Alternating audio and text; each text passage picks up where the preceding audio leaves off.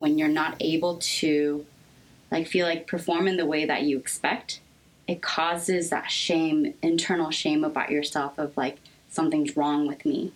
And when something's wrong with me, it's better to hide it because you don't want to share it with other people. Welcome to the Erasing Shame podcast. We are erasing shame about mental health by having honest talk for healthy living. We are so glad you can join us. Welcome to this episode of Erasing Shame. This is our special summer series about mental health, and I'm your host, Jeremiah Chwonk. Today, we're going to be talking about sex and sexual shame with Marriage and Family Therapist Associate, Hannah Byun. Could you tell us your name and what you do in regards to mental health? Sure. My name is Hannah Byun. I am an AMFT, meaning that I'm an Associate Marriage and Family Therapist. I'm not licensed yet, and so I'm working towards my licensure, trying to gain my hours. I'm a therapist here at Asian American Christian Counseling Services. And yeah, that's pretty much what I do. I'm currently married. Been married for 3 years, and I'm expecting a child in October. That's wonderful. Yeah. What's some of your background with family or community or ethnicity? Yeah, so I'm a Korean American. I was born in Korea, but I was raised pretty much my entire life in the States. I actually come from Seattle, Washington. That's where I mainly grew up, and I moved here to Los Angeles about 3 years ago, pretty much pursuing marriage and family therapy. Yeah, I went to Fuller Seminary, got my master's there, graduated last year, and now I'm just doing therapy and trying to gain my hours. Yeah. Thank you. Could you, speaking about that, could you tell us about your passion for mental health and what you want to do with in the future? Are there any specific topic focuses or any issues that you've dealt with personally? Yeah, so the reason why I ended up coming to mental health is kind of an interesting story. In Seattle, where I grew up, I was very involved in ministry. And so there I actually thought that I was going to pursue to become like a pastor or a minister. And I worked a lot within the children's ministry, the youth ministry, and the college ministries, a lot of youth and young adults. And there I just realized my heart and passion for families. I think kind of where like we find healthy children, healthy youth, right? Healthy upbringing is through healthy families. And so that's where my heart started kind of stirring for just healthy relationships. And it was kind of, I think, a shock to me to find that in the church there were so many broken relationships, a lot of, divorce, just abuse, trauma, even suicide that would occur. And there wasn't a lot that I think the church was educated to do something about it. And that's actually how, when I went to Fuller, I actually started with an MDiv thinking, okay, this is what I'm going to pursue. And then I heard about the MFT degree. And I thought this is so cool because it's so much more practical, where you can actually work with the families directly or work with people directly with issues that they come with, probably at church too, but more in kind of an educated and like a better understanding of it, kind of like that psychology background versus just from a spiritual standpoint, although both is important, which I think that's what being a Christian counselor kind of brings those two things together. So yeah, that's kind of how I ended up where I am. Very cool. Yeah. What were some of the key insights that helped you really empathize with people you ministered, or what were some of those turning points in your story? Turning points and insights. Well, definitely from my own background and history in my own family. I have a younger brother, and he's like 5-6 years younger than me, and we both grew up with both my parents in Seattle, my mom and my dad. And, I think we come from a very traditional Korean conservative Presbyterian church background. My mom wasn't necessarily Christian, when we first started going to church, but it was the place to go because, that's where the only place you find community, like the Asian Korean community. And my mom was okay with that because she can only speak Korean. And so that's kind of where we grew up, and that's kind of what formed a lot of my family's kind of morals, kind of like, ethics, and just how we kind of understand what's, like, I guess what you say, like, what's normal, like what's good or what's right and what's wrong, in a sense.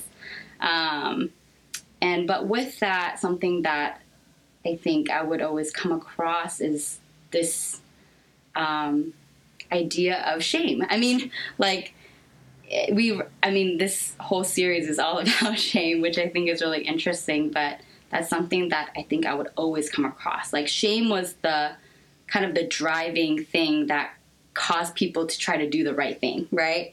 In a lot of conservative, like, Presbyterian backgrounds, especially in the Korean community, that's literally what it's all about, like that communal shame, like that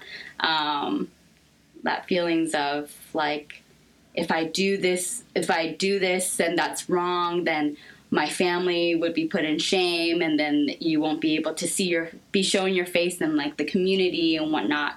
And because of that, like, I grew up a lot with this idea of, like, you need to put on a right face. You need to present yourself in a certain way, especially even more so as a girl. Like, I was the firstborn girl in my family, and which tends to be a pretty big deal because then you have to kind of act like a proper,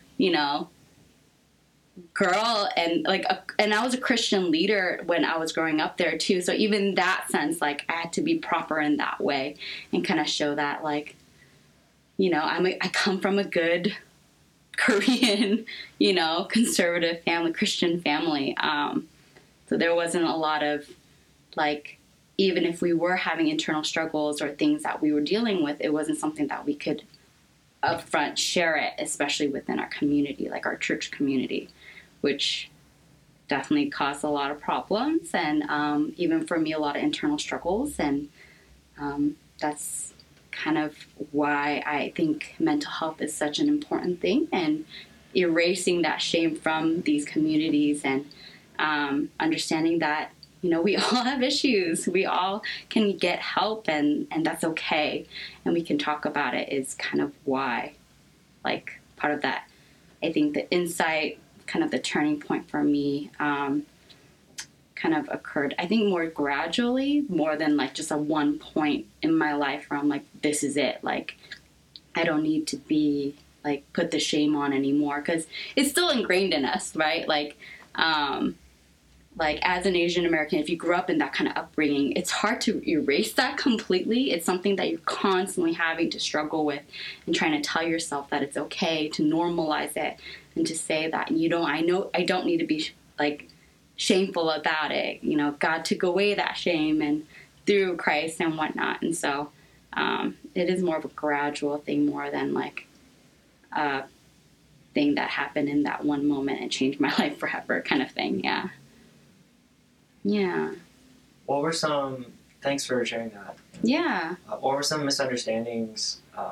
Was it this, like, general impression that you had to uphold your own reputation and your family's reputation as the eldest daughter? Was that sort of a barrier that prevented you from sharing about some of the things you struggled with? Or did you try to bring it up, and was it it's sorry, I'm gonna move around a little bit, but so one thing that comes to mind a lot when I was growing up and trying to find this understanding is actually this topic of sex, especially as an Asian American female. Like, it's so hard to talk about because, like, well, for one, to show that you have desires for sex is it's almost like put as a shameful thing, right?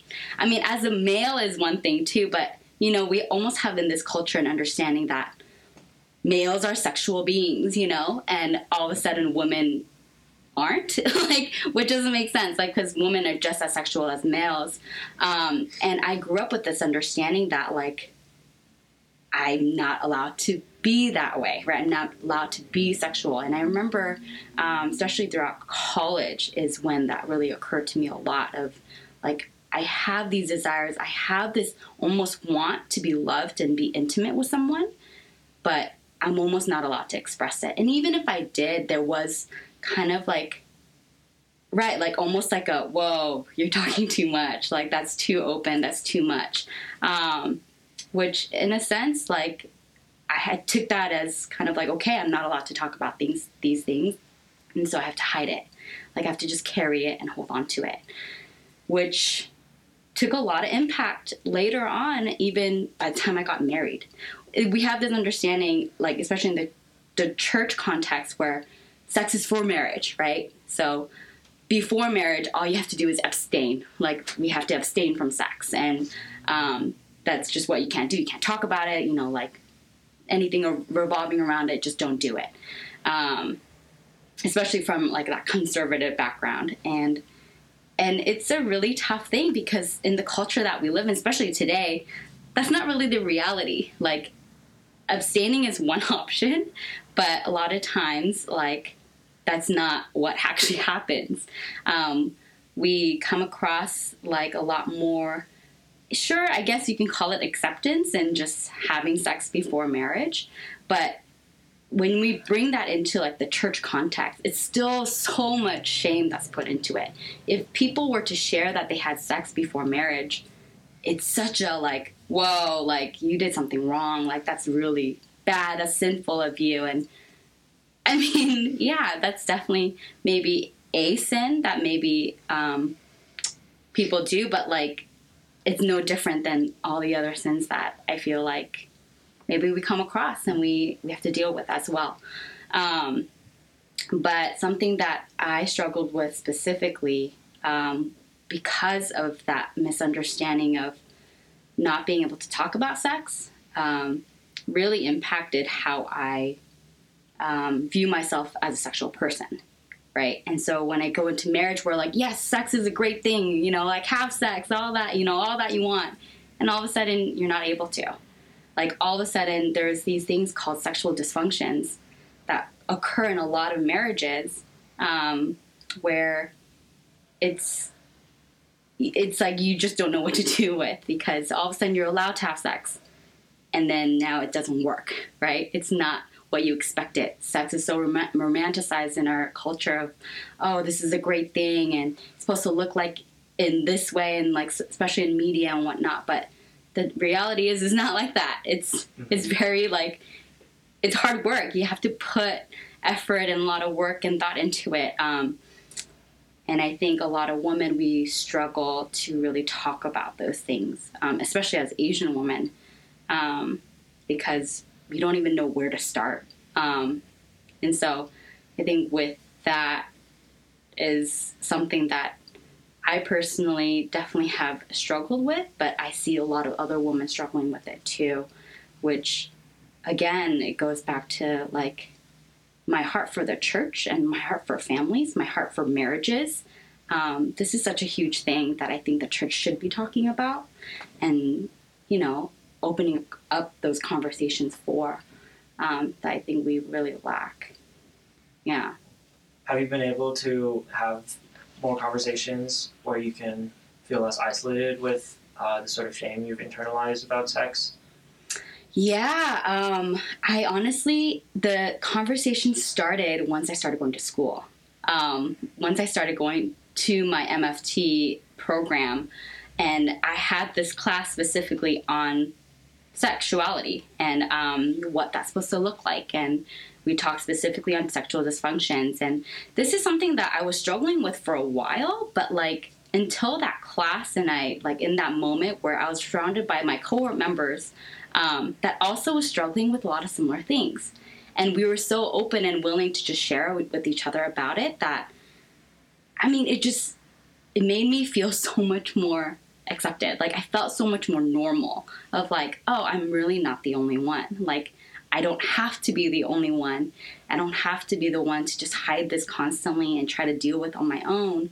And during that time, I was also receiving therapy. I mean, through the program, they encourage you to go through therapy, and I did it just to try it out, honestly.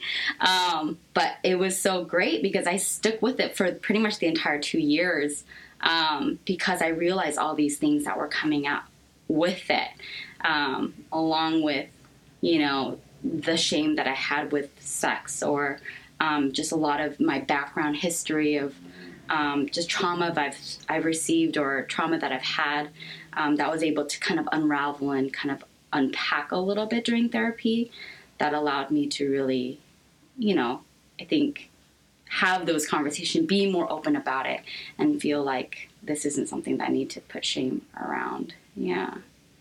Yeah. I really see how the shame has colored your background, and even it started to go away as you started to talk about it in college. But you also mentioned trauma. Could you say more about that? Well, so it's interesting because, especially in sexual trauma, we always think of it as like sexual abuse, right? In a lot of ways, and forced into sex and whatnot. And I don't really feel like that was my experience per se, but I say trauma because of my lack of understanding of sex during that time, and the lack of conversations that they were. And when I was put into that situation, it was very it was so exposing. Like, it felt like trauma because there were so many things that were unexpected. And during that process, I was really hurt by it. Like, I was, in a lot of ways, devalued. And sure, there was some kind of abuse and just struggles that surrounded kind of what happened during that time with past relationships. But and I think the only best way to say it is that it was trauma that impacted my understanding of sex. I think about more specifically about as a woman, you have this understanding that when you're in a romantic relationship with someone, that especially when it comes around sex, at least from my understanding, was that you had to please the other, you had to please the man, which is a very distorted way of thinking, but for some reason I had this understanding that if I wanted to be loved, right, if I wanted to be accepted by this person that can give me love and affection and intimacy, then I have to kind of give into all these person's needs, whether I like it or not, which is really sad. But at the same time, I think this is a lot of what women think, a lot of what women feel in a lot of romantic relationships, whether they like it or not. It's kind of we just have to feed into their need. As if it's men are these I don't know, sexual, unstopped, I don't even know what, animals, I guess. It just doesn't make sense. But I think even for me as a woman, with that lack of conversations and understanding of sex and what my value is as a person, and how I'm able to also gain the pleasures of what God has gifted in sex, right?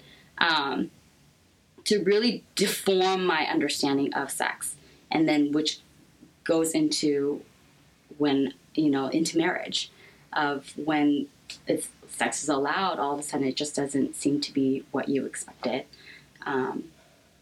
If that makes sense. I feel like I'm talking kind of everywhere, but yeah. Yeah, that makes sense. Yeah. Was your counselor able to help you with that as you're going through therapy? Or yeah. What some of the things that he or she did to help you unpack?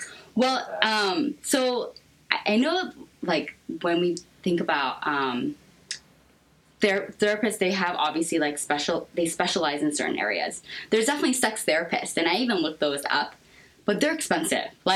If you have a couple $100 that are just laying around that you can use per session, I mean, yeah, sure, go for it. But a lot of people can't really afford that, and I couldn't either. So just through my marriage and family therapist, just to open up conversation and just to share, this is something I'm struggling with. was so eye-opening to me. Like, it was one of the few places where I was able to just talk freely about how I felt and, like, the scars that I carried and how it impacts me today, and just feeling more than anything like shame, like just talking about that shame and feeling so devalued and like so much of this unworthiness that kind of deterred away from my current relationships at that time.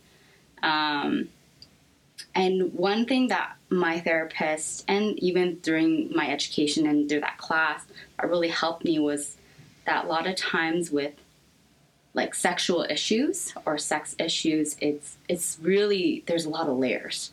It's not just one thing. Like, a lot of misunderstandings that I remember I would share with some friends about, like, I'm having this problem, I don't know what to do. And it's not a simple thing of like, oh, maybe you need to change positions, or, you know, like maybe you need to like, you know, use different things and tools so that it would help you. But it wasn't just that. It was so much deeper than that. And ultimately, it does come down to this shame, like feeling like when something, especially with sexual dysfunctions, like when you're not able to like feel like perform in the way that you expect, it causes that shame, internal shame about yourself of like, something's wrong with me. And when something's wrong with me, it's better to hide it because you don't want to share it with other people, especially in the cultural context that I come from. And then when that occurs, it goes more into the repeated pain that you know, go through over and over again, even throughout marriage. And that's kind of where it became that repetitive cycle. And it wasn't until my therapist really had to like one by one like kind of unravel those small layers at a time to say like, hey, it's not just one thing, you know, there's these internalized things that I've kept for a long time that I was able to share and open up about, that allowed me to really find more of the healing and recovery path from it. Yeah. Yeah. Wow. What's something particular that you could offer to Asian Americans about how to unpack the different layers of sex and the shame that's related to it? Because you were just saying that it's so super connected. It's not just about the what happens in the bedroom. Right. It's about all these layers of past experiences and past perceptions. Yeah. How could you help our audience? Yeah. Those? Yeah, I think I was just mentioning before too, like, I really just feel like it starts with having open conversations. Just to sit with someone, whether it's a friend, a family member, or someone that you trust, or a therapist, which therapists are awesome, to just sit with them and be completely open, like, and honest, and share that, hey, this is something I'm struggling with, and I don't know what to do. Like, I don't know where to start. I don't know where to be in all of it. Like, just to have an open conversation, just to say that, hey, this is what I'm struggling with. This is where I'm at. I feel it can do so much. Not only to the person that's sharing it, because, yes, it's a very vulnerable place, and it's a place where you can feel like people are going to judge you. People are going to, you know, look at you differently or whatever may happen. But once you're able to share something like that, there's something within you that like opens up. And when someone that does open up share, the other receiving end, that the other end that is receiving it is going through something similar to it, it starts like a ripple effect, right? Like, you start sharing about it, then another person will receive it and be like, man, I'm going through that same thing, and start sharing to somebody else about it. You can create essentially like a culture, right? A community that says like, you know what, you're right. Like, we shouldn't be shameful about this. This is something that happens. And yes, it sucks, but there's a lot of layers that are coming from it. And a lot of times in the end, it comes from this place of feeling not good enough, feeling unworthy, feeling devalued, which, like, one thing that I gained through the Christian church community is the fact that I'm not those things, right? God himself says that I'm not, and I'm like more valued than ever, that I am so worthy to the point that Christ died for me on the cross. Like, there's so much in that, but can we bring those two things together, right? Even in the midst of having problems or misunderstandings or trauma with sex, like, can you still feel like God still values you in those places? And I think that starts by having those conversations. Yeah, just sharing. Thank you very much. Yeah. You're very honest with yourself, and I can see how that process over the years of trying to unpack all this through therapy and through relationships and through your church has really helped us create honest talk for healthy living. Yeah, no, for sure. I'm glad I could be a part of it. Appreciate the time for me to share. Yeah. Thanks, Hannah. That was a really open and vulnerable, emotional conversation. Thank you for sharing about sexual shame and your journey through it. And this concludes our episode from Erasing Shame series about mental health. Please be sure to follow us on Facebook, YouTube, and iTunes. And we also have a website at erasingshame.com. Thank you for joining us for this episode of Erasing Shame about mental health. Visit our website for all of our episodes at erasingshame.com. Please subscribe on iTunes or YouTube and like us on Facebook.